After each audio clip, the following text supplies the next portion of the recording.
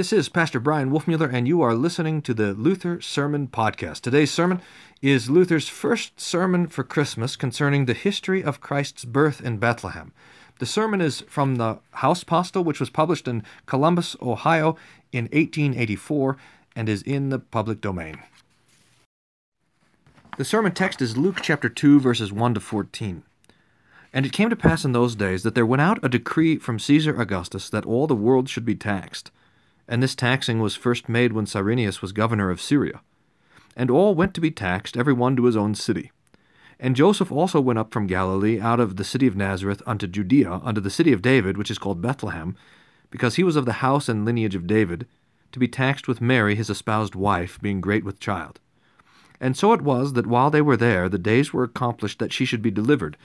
And she brought forth her firstborn son, and wrapped him in swaddling clothes, and laid him in a manger, because there was no room for them in the inn. And there were in the same country shepherds, abiding in the field, keeping watch over their flock by night. And lo, the angel of the Lord came upon them, and the glory of the Lord shone around about them, and they were sore afraid. And the angel said unto them, Fear not, for behold, I bring you good tidings of great joy, which shall be to all people. For unto you is born this day in the city of David a Saviour, which is Christ the Lord. And this shall be a sign unto you. Ye shall find the babe wrapped in swaddling clothes, lying in a manger. And suddenly there was with the angel a multitude of the heavenly host, praising God and saying, Glory to God in the highest, and on earth peace, goodwill toward men.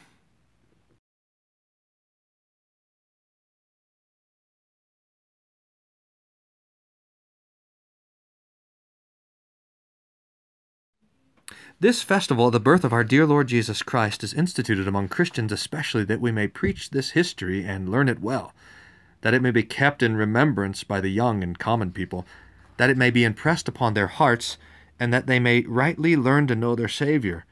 For although we tell it yearly, we yet cannot sufficiently preach nor learn it. Therefore we will divide the gospel lesson into two parts. First, we will in the most simple manner relate the history as it took place. Then, secondly, hear how the dear angels preached and sing about it. The first point in the history is this, that Christ was born just at the time when the Jews and their property were for the first time taxed upon Emperor Augustus. At that time already our dear Lord Jesus began to reign in the world, though secretly, and the great Emperor Augustus with his empire must serve him, although unwittingly, and by his command furnished the occasion for the Virgin Mary with her espoused husband to go to Bethlehem, and there, as the prophets had written, give birth to the Savior of our world. Otherwise, if this had not been brought about by the emperor's command, Joseph and Mary would doubtless have remained at home. But since Christ is to be born at Bethlehem, the emperor must furnish the occasion thereto, and thus serve the Lord Jesus at his birth, although neither the emperor nor the world knew anything about it. For the world is so wicked and unfaithful that she would otherwise rather have hindered than furthered it. But God so conducts his government that often she must do unwittingly what no one could induce her to do knowingly. Now it was very inconvenient and hard for this virgin, so near the time of her delivery, that just at this time, in the midst of winter, she had to undertake this long journey to a strange place, where she was not acquainted, and knew no certain place to which she could go, and that these two people were very poor. We know from this that Joseph could not spare her, or leave her at home with his or her friends, or otherwise provide for her until she should bring forth the child, but because he does not know where to leave her, nor anyone to whom to commend her, she must go with him on this long journey, for from Galilee to Bethlehem in the land of Judea is as far, if not further, than with us from Saxony to France. And both take their little possessions with them. Perhaps Joseph also took an ass along for her, for they had to make arrangements now to settle down and live at Bethlehem, where they belonged on account of their lineage, which would also have been more convenient for them if they could have found a place. For hitherto, on account of their poverty, and because King Herod had persecuted the whole race of David and murdered many of them, this poor virgin and her parents had to live as outcasts back in the borders of the Jewish land at Nazareth.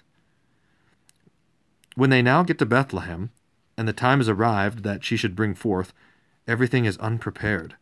For she finds no one among them all who wants to know her, and among so many women no hostess who would give her a chamber or other place in the house for herself, and was willing to be with her at this time, when one woman is generally willing to help another all she can, but must, together with her Joseph, stay in an open stable where the common cattle of poor people are put. Here she finds no preparation, and has no help or service from anyone at this birth. And after the birth there is again no one who, for the young child's sake, would take her in and afford her a better place, even in a corner, or would offer her even the smallest service, except that Joseph perhaps spoke to a poor pious maidservant, who may have occasionally made a fire for her, or brought her a little water, but had mostly to wait on her himself. And for her as mother this is the hardest, that this young child, of whom by faith she knows that he is the Son of God, and by descent the true Lord and King of the Jewish people, does not among his own people, and in his own fatherland, and in his father David's own city, meet even so much favor that he might have a borrowed cradle or a little bed, aside from his mother's bosom and the manger, where he is wrapped in such poor swaddling clothes as she could procure. And to this place the angels direct the shepherd, where no one would look for the child of the poorest, most wretched woman of the country. Here in the cold she had to warm the child, perhaps at a little fire of coals, bathe it, and when it would sleep, and she could not hold it in her arms or fold it to her bosom, she had to lay it on a bundle of hay and cover it with her veil or cloak or whatever she may have had. This is, in brief, the history which no doubt the evangelist wished thus to present to us, who are generally so cold that our hearts might, if possible, be warmed a little by contemplating the humble birth of Christ into the world. Bethlehem would indeed have been worthy to be sunken then to the depth of hell, since she did not even honor her Savior as so much as to lend him the most humble cradle and pillow. His cradle is the first place the bosom of his dear mother, afterward the manger. Thus this child is rocked to sleep. This poor woman in childbed, if she would not take cold, may cover herself with her cloak or whatever else she may have had with her. For here there is no one who would lend child or mother anything, serve them, or help them in the least. For shame, thou base Bethlehem, who dost show thyself so hard and unmerciful toward thy Saviour, that thou dost not serve him even in the smallest matter.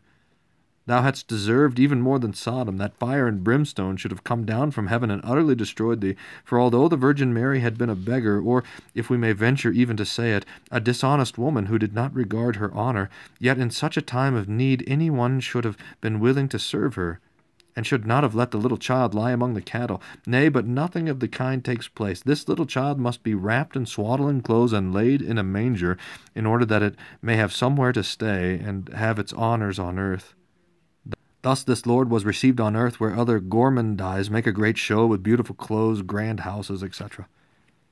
So much concerning the first part of the history, which is written for us that we might learn to take heart this picture, how our dear Lord Jesus was born on earth in such poverty, and that we might never forget it, especially since we learn from the sermon of the angels that it was for our good. For here we see the great and wonderful work of God, that for the sake of the poor, wretched humanity, he lets his only begotten Son take upon him human nature and become true man, and as such endure all weakness and misery, nay, take upon himself even our sins, though without sin in himself, and become a sacrifice for them, in order that we might learn to thank and praise God for this great benefit, that we poor, wretched, nay, even condemned men today attain to such great honor of becoming one flesh and blood with the Son of God. For the very eternal Son of the eternal Father, through whom heaven and earth were created out of nothing, he, as we hear, became man, was born into the world like us, except that in him there was never any sin. Therefore we may now boast that God has become our brother, nay, our flesh and blood. This great honor was conferred not upon angels, but upon us men. And although the angels are more glorious creatures than we are, yet God has honored us more highly, and come nearer to us than to the angels, since he became not an angel, but man. Now, if we men would properly think of this, and heartily believe it, this inexpressible grace and benefit of our Heavenly Father would cause us great joy, and impel us to thank God from our hearts, to love him, and willingly to submit to his will. In the papacy they used to tell a story. The devil once came to church to Mass, and when in the confession of the Christian faith, which they called the Patrum, they sang the words, Et homo factum est, the Son of God was made man, and the people did not kneel down, but stood, he, the devil, struck one on the mouth, rebuked him, and said, You ruffian, are you not ashamed that you should stand here like a stock, and do not fall down for joy? If the Son of God had become our brother like yours, we would not know what to do for joy. I do not think that this is true, for the devil is too decided in his enmity to us and the Lord Jesus. But this is true, that he who conceived this story had the right spirit, as well as understood how great an honor was conferred upon us, in that the Son of God became man, not like Eve nor Adam, who was made of the earth, but he is still more nearly related to us, since he was born of the flesh and blood of the Virgin Mary, like other men, except that the Virgin was alone, and being sanctified by the Holy Spirit, conceived this blessed fruit without sin and by the Holy Spirit. In other respects, he is like unto us, and a natural son of woman. Adam and Eve were not born, but created. God made Adam out of the dust of the earth, and the woman out of his rib. How much nearer is Christ to us than Eve to her husband Adam, since he is truly our flesh and blood? Such honor we should highly esteem, as well as take to heart, that the Son of God became flesh, and that there is no difference at all between him and our flesh, only that his flesh is without sin. For he was so conceived of the Holy Ghost, and God poured out so richly his Holy Spirit into the soul and body of the Virgin Mary, that without any sin she conceived and bore our Lord Jesus. Aside from this, in all other respects, he was like other men. He ate, drank, was hungry, thirsty, cold like other men. Such and similar natural infirmities, which have descended upon us by reason of sin, he who was without sin bore, and had like unto us, as St. Paul said, he was made in the likeness of men, and found in the fashion of man. Thus the high, eternal, glorious Majesty deeply humbled himself, coming down for us. For he might well have become a man such as he is now in heaven, where he has flesh and blood like unto us, but does not live this poor, weak, infirm life which we live on earth. This he might have done from the beginning, and still it would have been a great humility and a great honor to the human race, but he did not wish to do it in order that he might show how great and sincere a love he has for us, so great that he took upon him our infirm nature, in order that he might take away our sin, by which our nature is depraved, and death, which reigns over us through sin, and thus make us like unto his own glorious body, which he now has, so that we can rejoice in this, comfort ourselves, and boast that we have a brother in heaven, who is the Son of God himself, whom we may, nay, should, approach as our own flesh and blood. For he is a wretched man who does not come unto this Saviour, nor permit this joy to come into his heart. This now is the reason why this history is preached every year, that every young heart may, from this image within itself, praise God for it, and say, Now, thank God, I am in no danger, for I have a brother, the Son of God, who became such as I am. Why he became such, and what he wished to accomplish thereby, we will hear further on, for it can have been for no other reason than that he would deliver us from sin and eternal death, in which we formerly lay captive. But I am now speaking only of the great and high honor to the whole human race, of which we may truly boast and should rejoice, that the Son of God became man. Of such honor all men can boast. But herein Christians have the preference, that they shall enjoy this honor to eternity. This we should mark in the first place in this history. Again, this very noble example serves this purpose, since Christ, the Son of God, so deeply humbled himself and bestowed all honor on our poor flesh, and the divine Majesty, before whom the angels tremble, condescended so far, and went about as a poor beggar. Up in heaven the angels worship him. Here on earth he serves us, and lies down in our miry clay.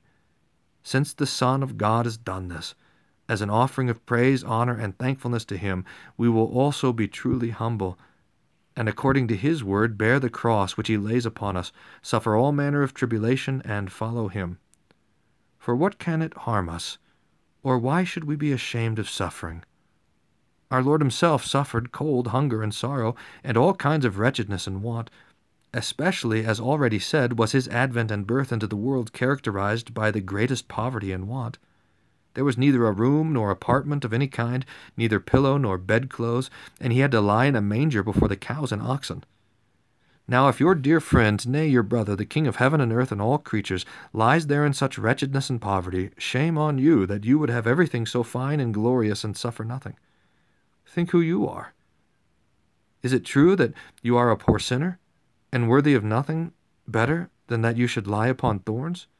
Yet whilst your Lord lies on hard straw in a manger, you lie on a soft bed, and still you are discontent and complain of great suffering? But is not this a deplorable thing? We see how humble and poor Jesus is for our sake, and we would be fine fellows, escape free and suffer nothing. Nay, in our pride and impatience we are even angry and complain if we have to suffer a little. But this does not agree well together, that our Lord and Savior is born in such poverty and want for our sake, also dies for us on the cross, and we lazy fellows would always enjoy the greatest ease and peace. No, this will not do. The disciple is not above his master, nor the servant above his Lord, says the Savior.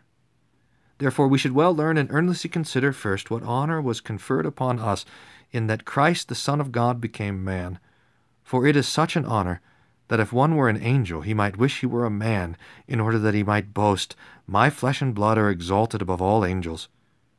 Wherefore we men ought truly to count ourselves blessed. God grant that we may understand it, take it to heart, and thank him for it. In the second place, we should diligently look upon the example of Christ, what he, who is Lord of all lords, in his first advent to us poor men did and suffered for our sake. This would induce and impel us from our hearts also willingly to help and serve other people, even though it required great self-denial, and we should on their account have to suffer. To this may God help us by his Holy Spirit, through our dear Lord Jesus Christ. Amen. This has been the Luther Sermon for Christmas Eve, preaching on Luke chapter 10, and you are listening to the Luther Sermon Podcast. For more information about the Luther Sermon Podcast and for more Luther sermons, please visit the website of Hope Lutheran Church in Aurora, Colorado, www.hope-aurora.org.